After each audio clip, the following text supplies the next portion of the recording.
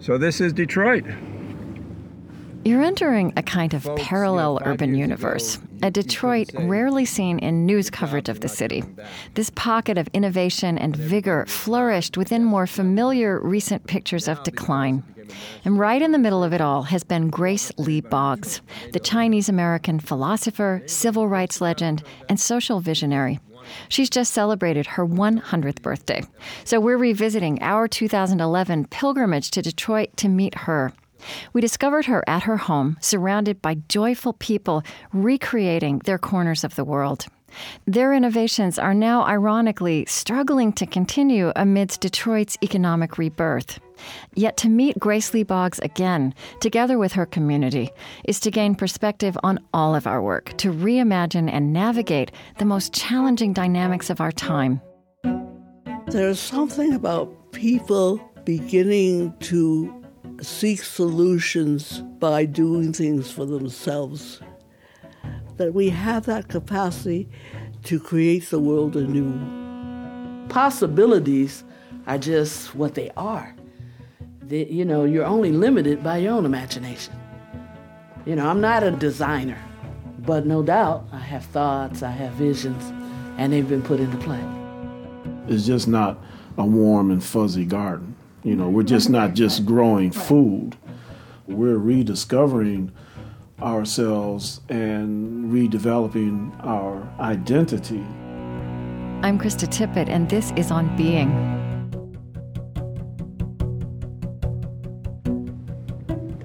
You're on the east side of Detroit. This was obviously a very wealthy, where the upper management used to live in the 20s and 30s and 40s. Where Grace lived, it was still, you could see, pretty strong housing stock. Detroit was the largest homeowner population of any city in the country. It went from less than 1 million people in 1912, 1913 to 2 million in 1950 to now less than 760,000. Detroit's the size of, it's the size of 150 square miles, which means it's equal in size to Boston, Manhattan, and San Francisco altogether. Wow. And 1/3 of the land is vacant now. Wow. Richard Feldman is a former auto worker and longtime labor and community activist.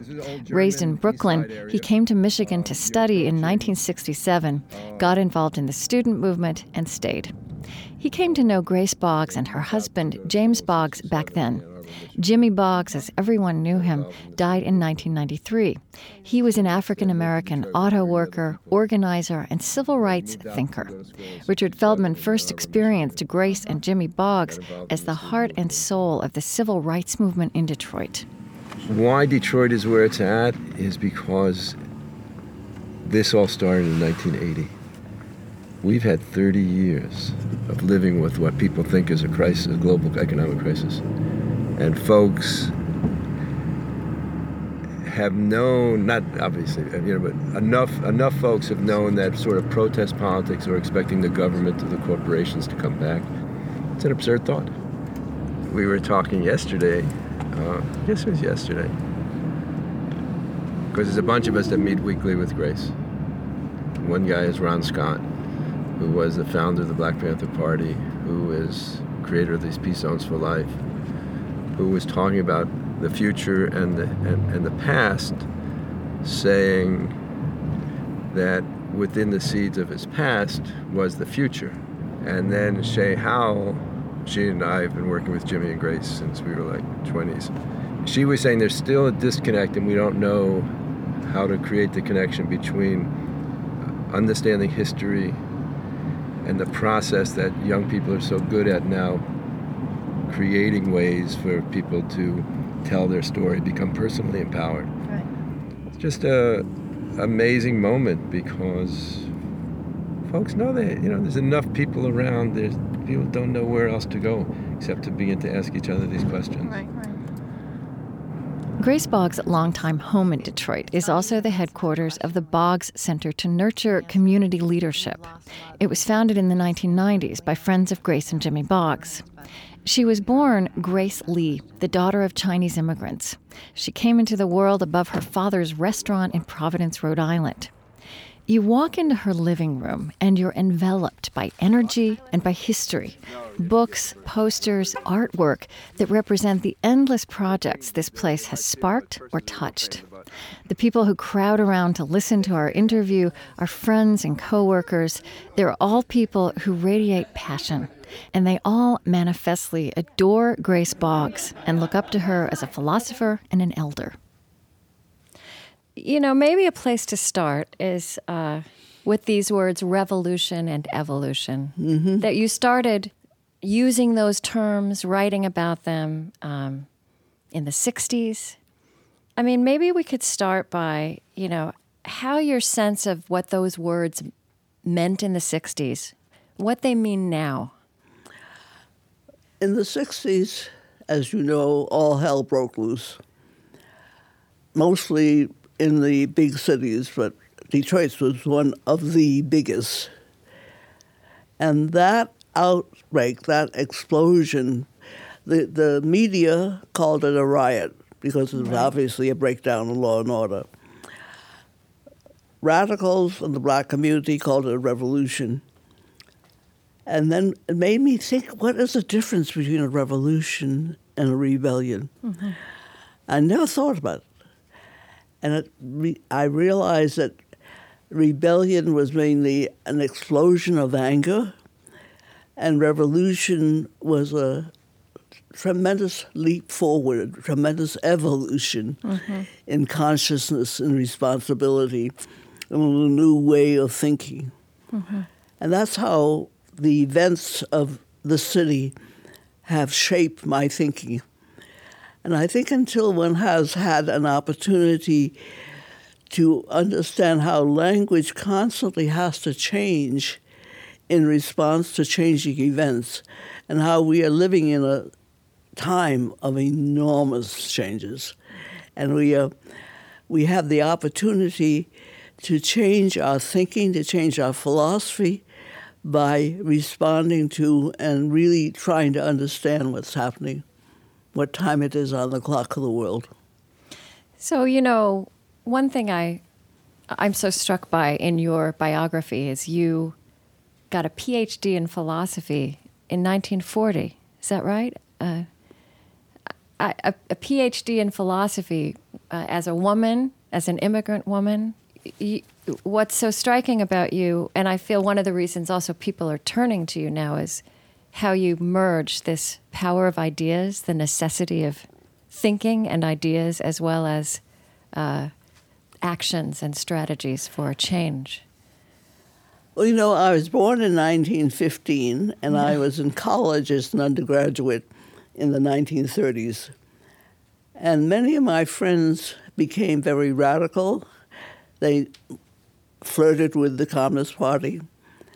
And I decided to drop all my classes and take up philosophy. I don't know why. If you would ask me what philosophy is or was, I would not have been able to tell you. But somehow I knew that we were at one of those breaking points where we had to begin rethinking things. And that gave me the opportunity to become a graduate student in philosophy and to begin reading Hegel, who had danced around the Tree of Liberty in 1781 as a young man, and then in 1831 had experiences the contradictions of the French Revolution and was talking about the need to expand our subjectivity and to see how the positive has to be achieved through the labor-patient suffering of the negative. And that began to give me a whole new way of thinking about change and how it develops, how it takes place. I mean, here's another way you've paraphrased Hegel and put him into your own words in a public discussion, that progress does not take place like a shot out of a pistol. It takes the labor and suffering of the negative. How to use the negative as a way to advance the positive is our challenge. I think it's mysterious that we advance through what is negative. Do you know what I mean? I mean, this is a big quandary for human beings. One of the things that I discovered after I came to Detroit and married Jimmy, who had been raised in Marion Junction, is that you have to make a way out of no way. And as I began looking out the window here in Detroit, when I came here in '53, there were 2 million Detroiters. The place was just booming.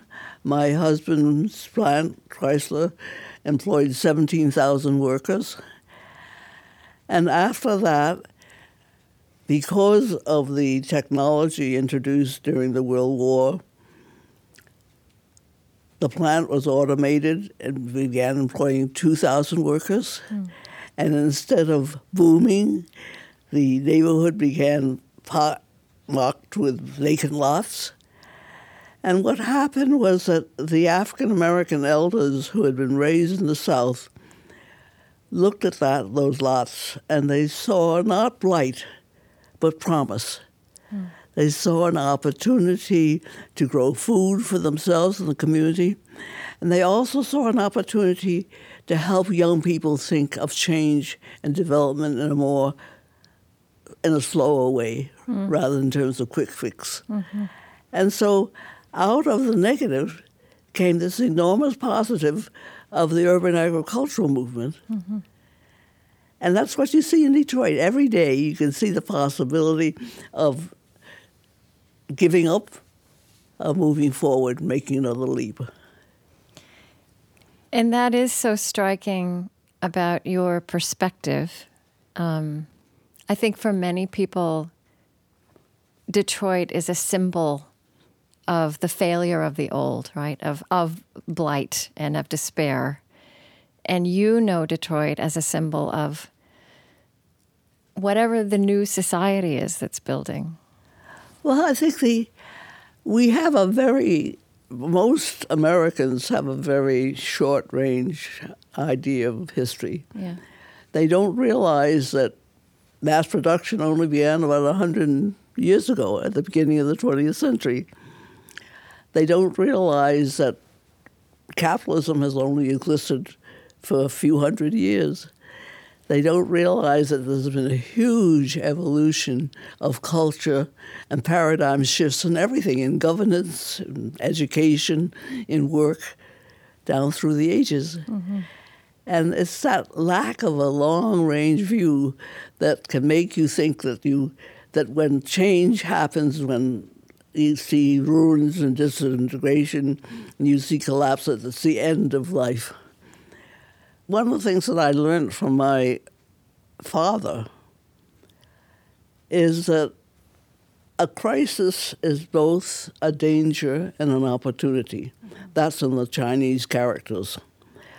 And how you take advantage of the opportunity of the crisis, and rather than become despairing because of the danger and fearful, is something we're facing all the time, particularly at this time. And it's a philosophical approach, I think, that is very much needed and also alive here in the city of Detroit.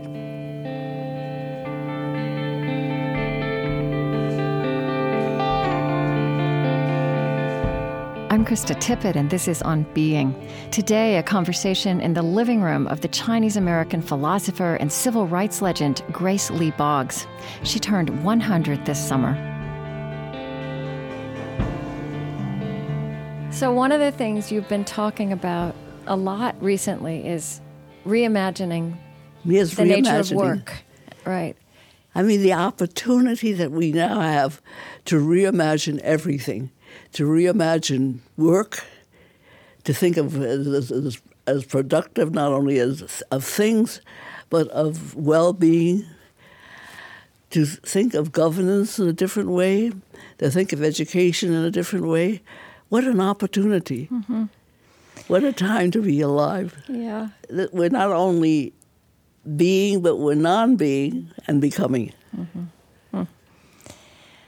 And one of the interesting things you've said, I think, one of the many, is that whereas the rebellions of the 1960s focused a lot around the empowerment of individual identities for women, for African Americans. That what we're undergoing now is more about developing a new kind of human identity. The 60s raised a lot of very human questions, but people thought more in terms of rights than in terms of advancing our humanity. I mean, but out of the 60s has come that opportunity to think differently.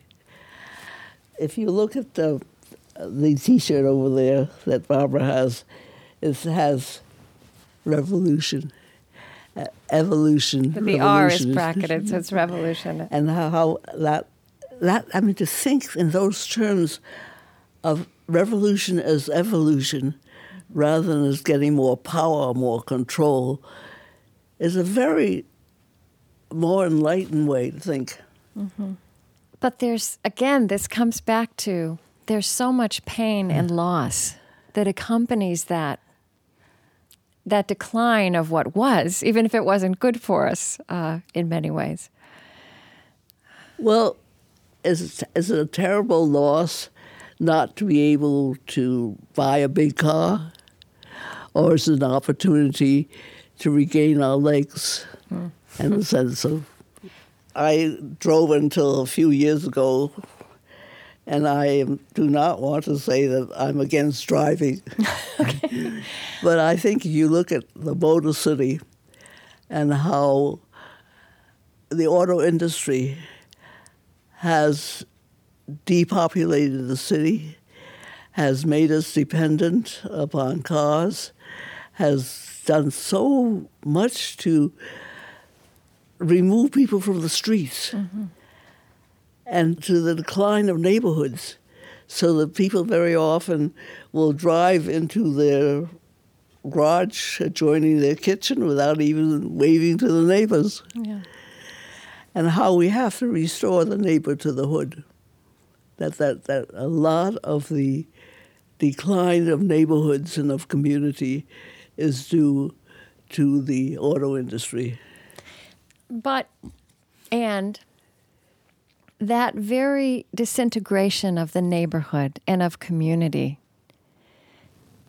makes it hard for us to know how to care for each other in the pain and loss that comes with people losing their jobs, losing their houses.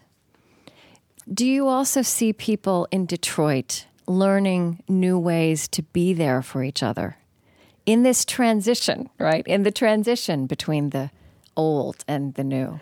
Sitting over there is Gloria Lowe, who wrote an article called Turning to One Another instead of Against One Another, as the opportunity that has been opened up by the economic crisis.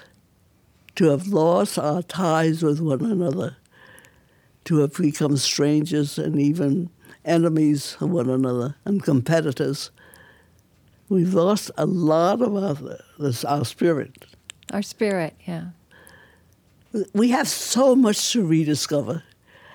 There's so many creative energies that are part of human history that have been lost because we've been pursuing the almighty dollar.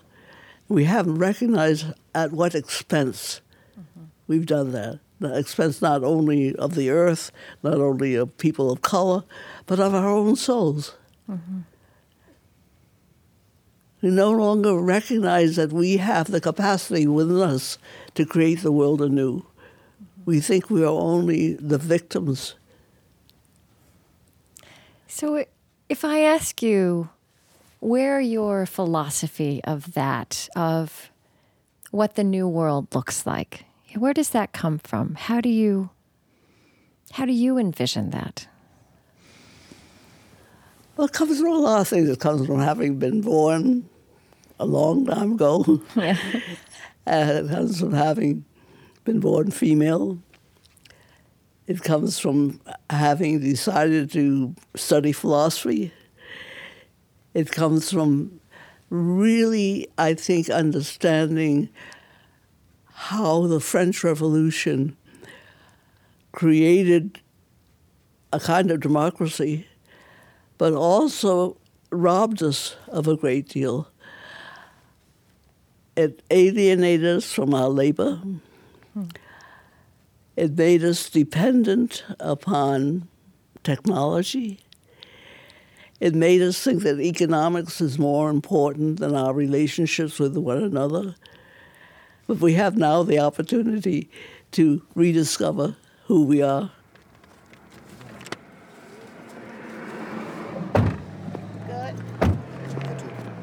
Gloria Lowe, who Grace Boggs mentioned, is the founder of We Want Green Too. She was a final line inspector at Ford Motor Company before a door came crashing down on her one day. Now she trains veterans in the crafts of construction, vets who've struggled with injuries, substance abuse, and incarceration.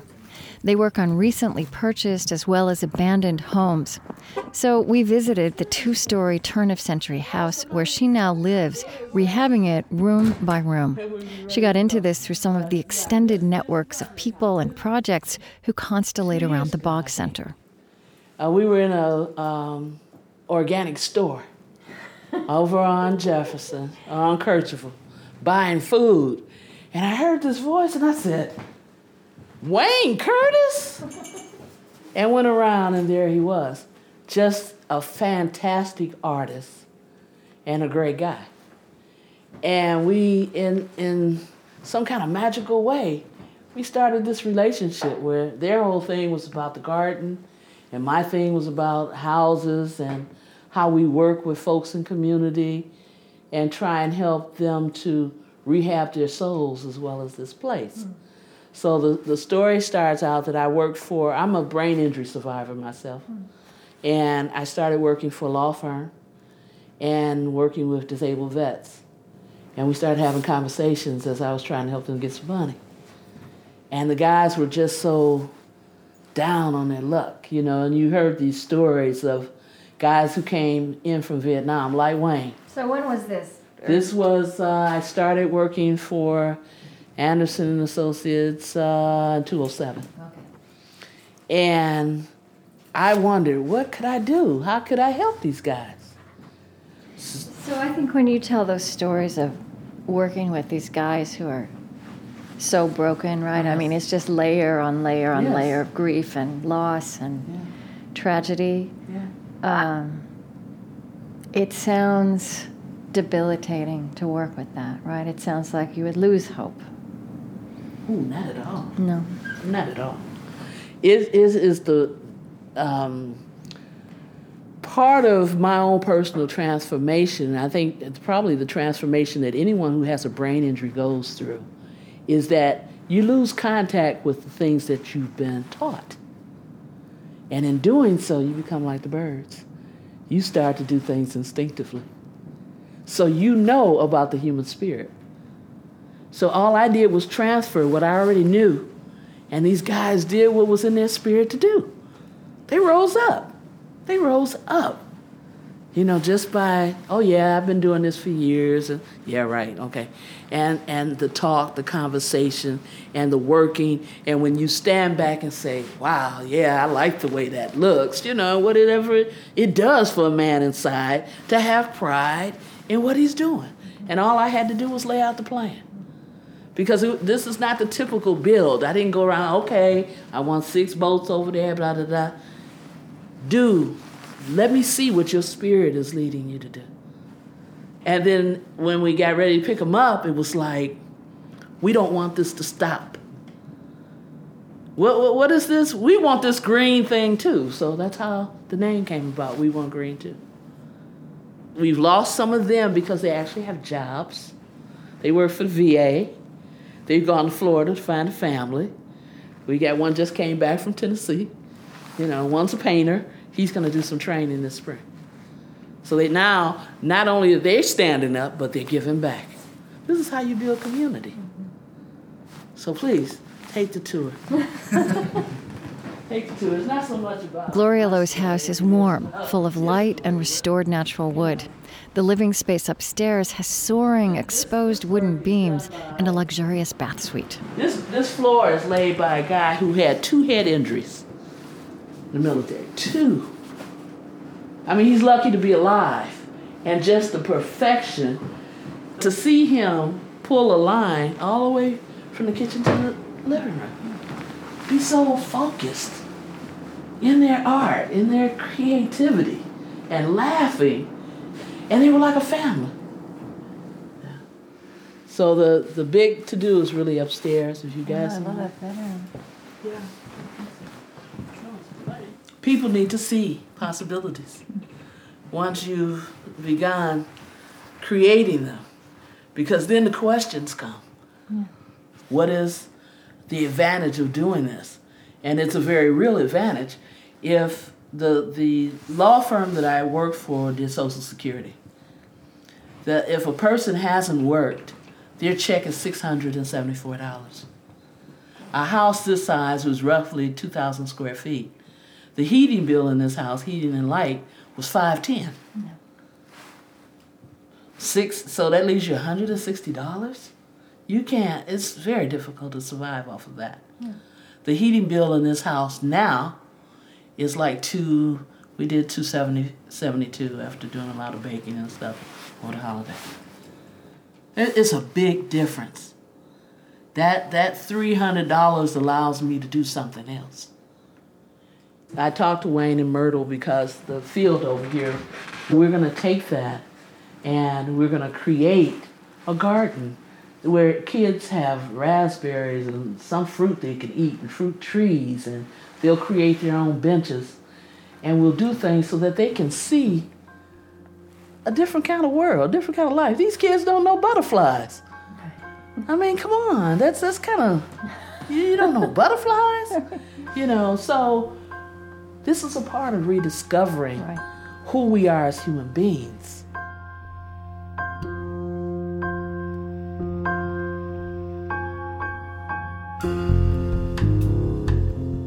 You can listen again and share this conversation with Gloria Lowe and Grace Lee Boggs and everyone else featured in this show through our website onbeing.org.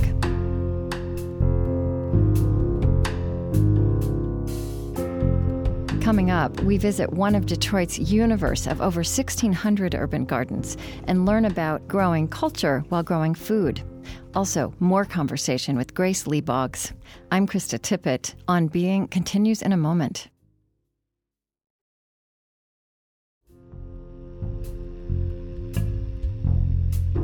I'm Krista Tippett, and this is On Being. Grace Lee Boggs has turned 100, and so we're re-experiencing our 2011 pilgrimage to Detroit to soak up her wisdom.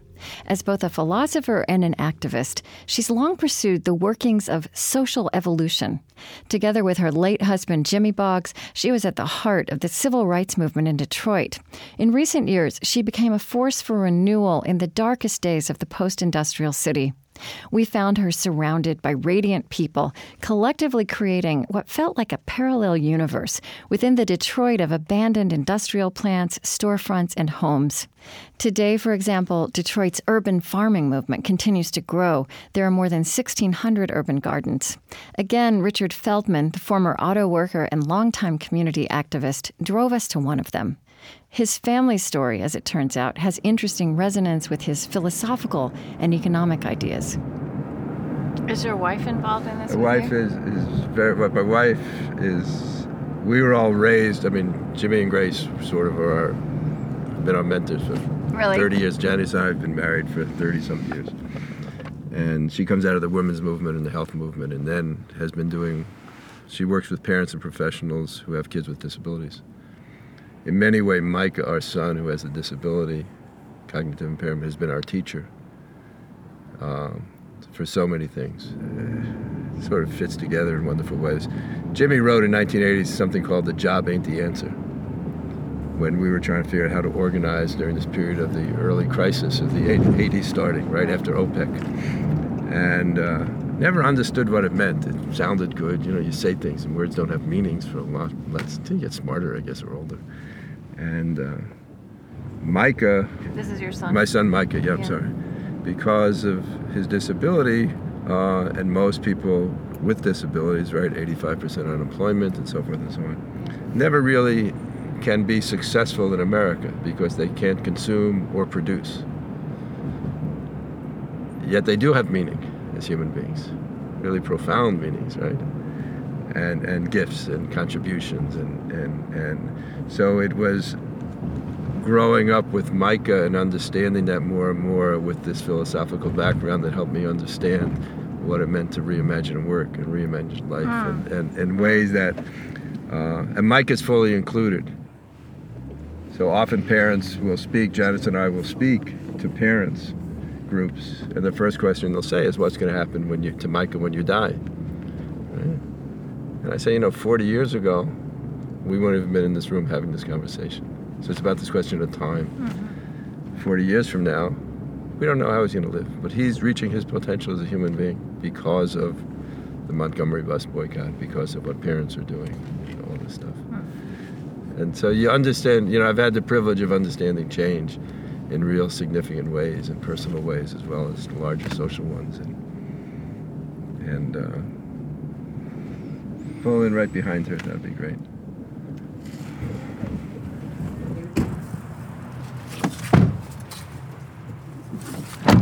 Good lock.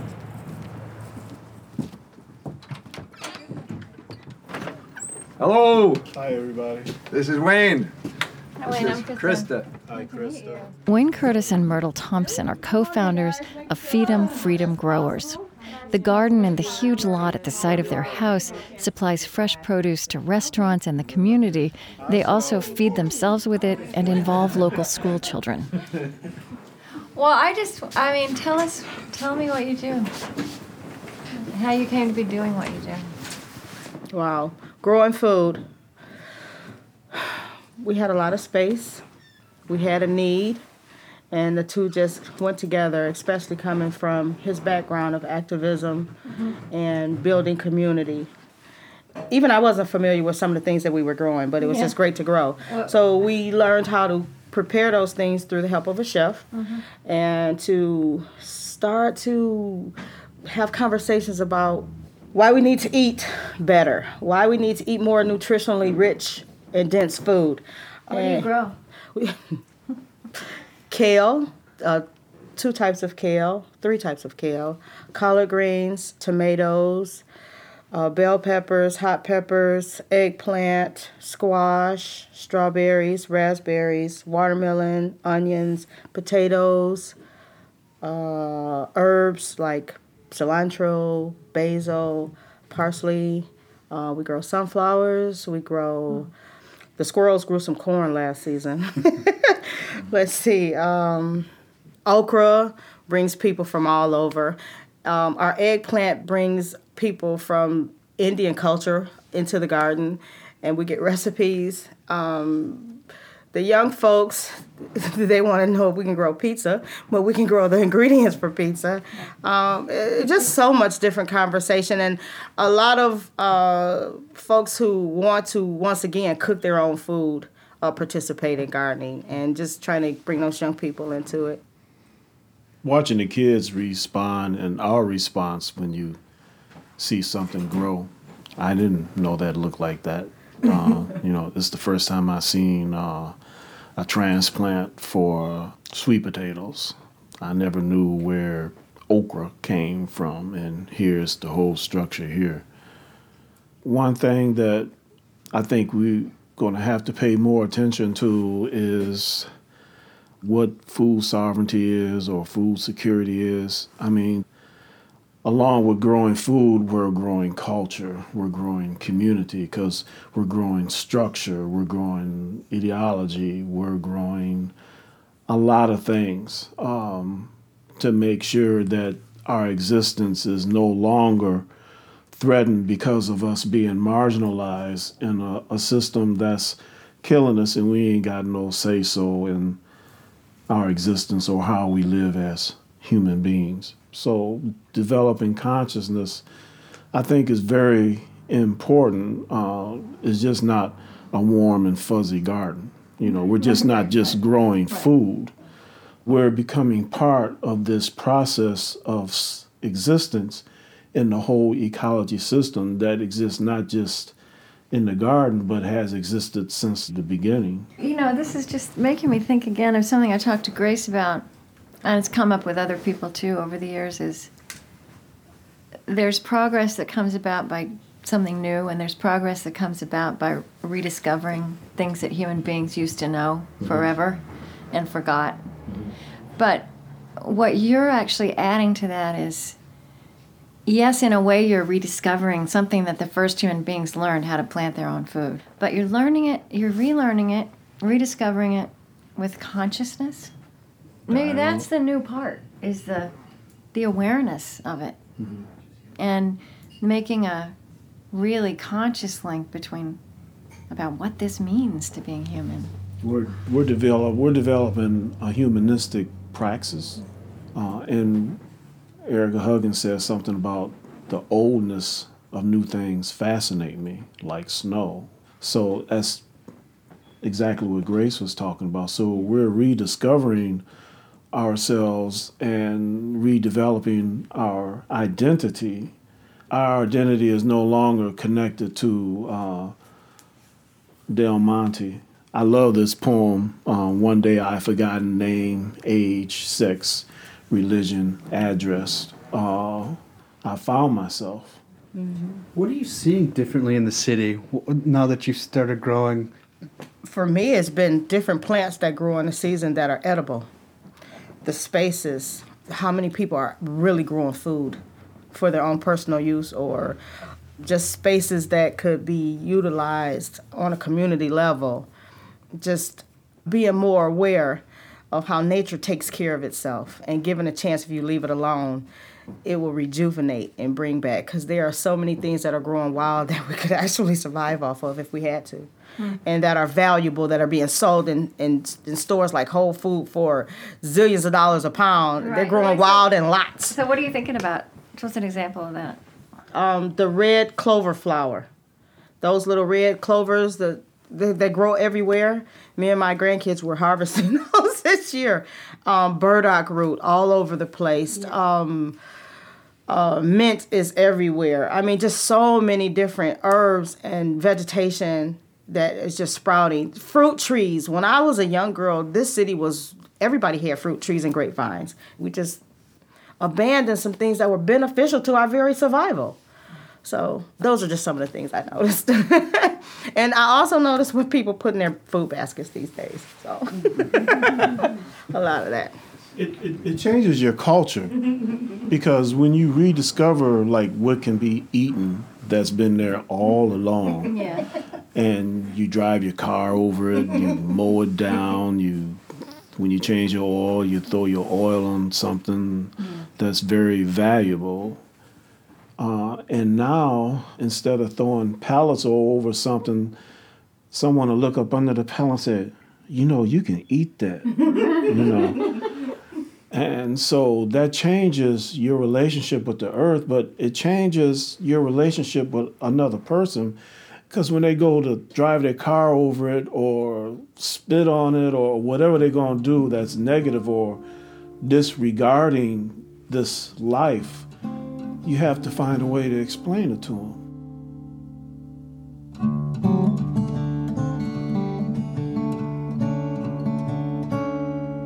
I'm Krista Tippett, and this is On Being. Today, visiting the Detroit community of Chinese-American philosopher and civil rights legend Grace Lee Boggs. She turned 100 this summer, and she introduced us to all the transformative voices we've heard this hour. Here's the last part of my conversation with her in her living room, which is also the hub of the Boggs Center to Nurture Community Leadership. I read you talking about models of activism, models of successful activism that have inspired you across your lifetime. Some of them people who are not famous in the larger culture. A. Philip Randolph. Well, in 1941, I was working for $10 a week in the philosophy library of the University of Chicago. I had got my PhD the year before, but $10 a week didn't allow me to live very luxuriously. In fact, I was living rent-free in a basement. And one of the disadvantages was that I had to face down a barricade of rats in order to get to the basement. And that put me in touch with the black community, which was also facing infested housing. It was not July 1941, and A. Philip Randolph was calling upon blacks to march on Washington to demand jobs in defense industries because the Depression had ended for white workers but not for black workers. And when Franklin Delano Roosevelt heard about the march, he begged Randolph to call it off. Randolph refused. Mrs. Roosevelt begged him to call off the march. Randolph refused. And eventually, FDR issued Executive Order 8002 banning discrimination in defense plants for blacks. That changed the life of blacks, and that made me decide I was going to become a movement activist. I didn't know what was going to happen. I've been so fortunate. Who else comes to mind for you? Jimmy Boggs, Malcolm X, Martin Luther King. Those are three prophets in my life. Another one is Margaret Wheatley. One of the most wonderful things about Margaret Wheatley is that she has pointed out how Newtonian science and scientific rationalism has made us think of life and reality as made up of particles. And quantum physics gives us the opportunity to look at change in a very different way, not in terms of mass, but in terms of organic connections and of emerging changes that take place at a lower level so that at a mass level they have more permanence and more reality. There's something about people beginning to seek solutions by doing things for themselves, by deciding they are going to create new concepts of economy, new concepts of governance, new concepts of education, and that they have the capacity within themselves to do that, that we have that capacity to create the world anew. I mean, if you lived in Detroit or if you came to Detroit more often, you would be absolutely amazed at the people who start to create solutions to everyday problems and in doing so create movements. One of the interesting distinctions you make, I think, is that it's important for change agents to know the difference between the possible and the necessary.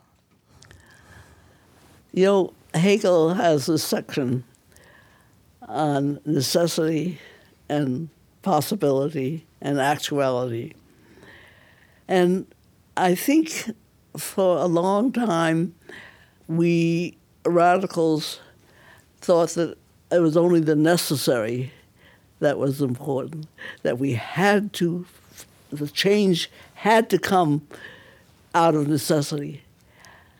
And that the idea of possibility is so much more complex, so much richer, but that the possible demands most of us, demands our creativity, demands our imagination. It demands imagination as much as knowledge. It demands what we don't yet know as much as what we already know. Of course, what Einstein said, that imagination is more important than knowledge. He recognized that knowledge is what has happened, whereas imagination begins to open up what can happen, what you can make happen. And so I want to ask you, again, the hard question, I think. Do people come back to you in a place like Detroit, in an inner city, an American inner city, and say, what good is imagination when people can't eat, when they don't have roofs over their heads? Well, what's happening in Detroit is amazing. Out of the needs that people have, some people are responding.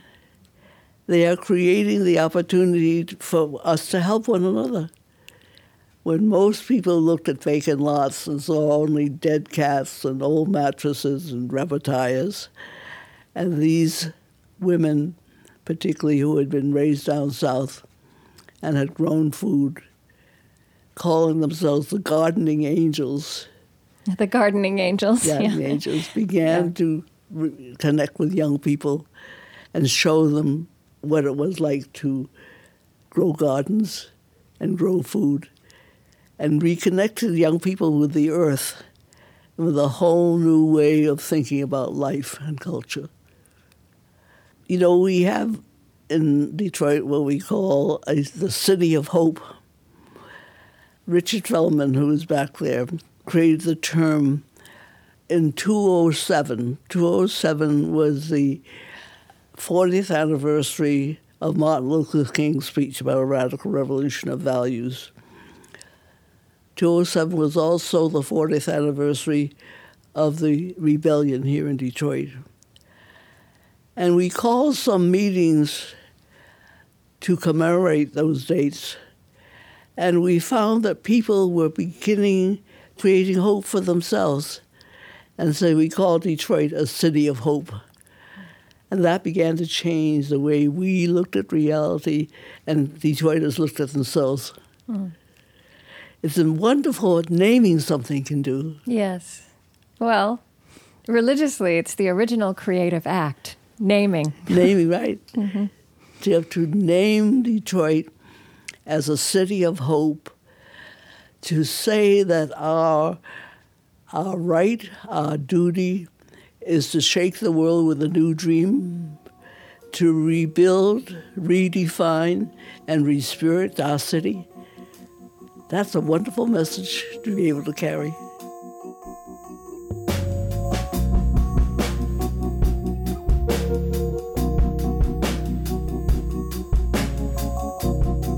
Grace Lee Boggs was born on June 27, 1915.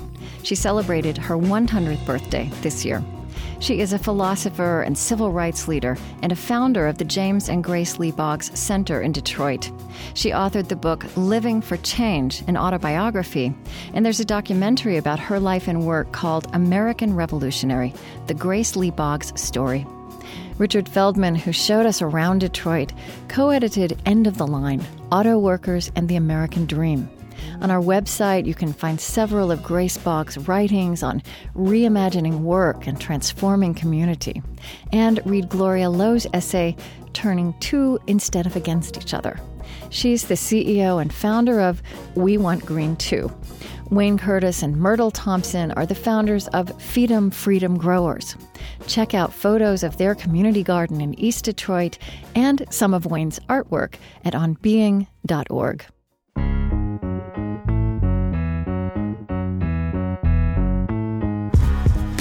The rap artist Invincible, whom the Village Voice calls Detroit's femme MC extraordinaire, is another star in the constellation of Grace Lee Boggs' World of Change.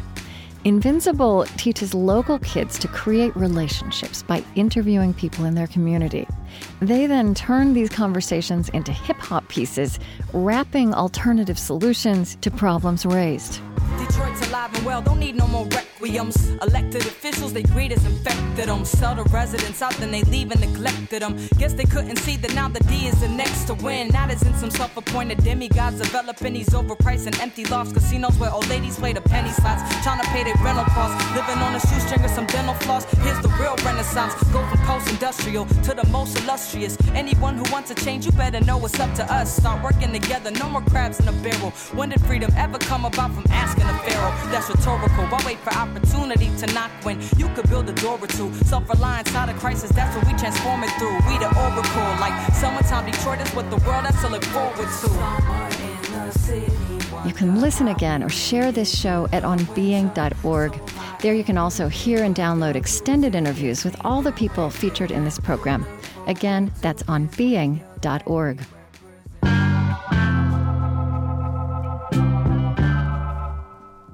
On Being is Trent Gillis, Chris Heagle, Lily Percy, Mariah Helgeson, Nikki Oster, Michelle Keeley, Maya Terrell, Annie Parsons, Tony Birleffi, and Halima Shah. Special thanks this week to Detroit photographer Amy Senesi for the lead image on our website.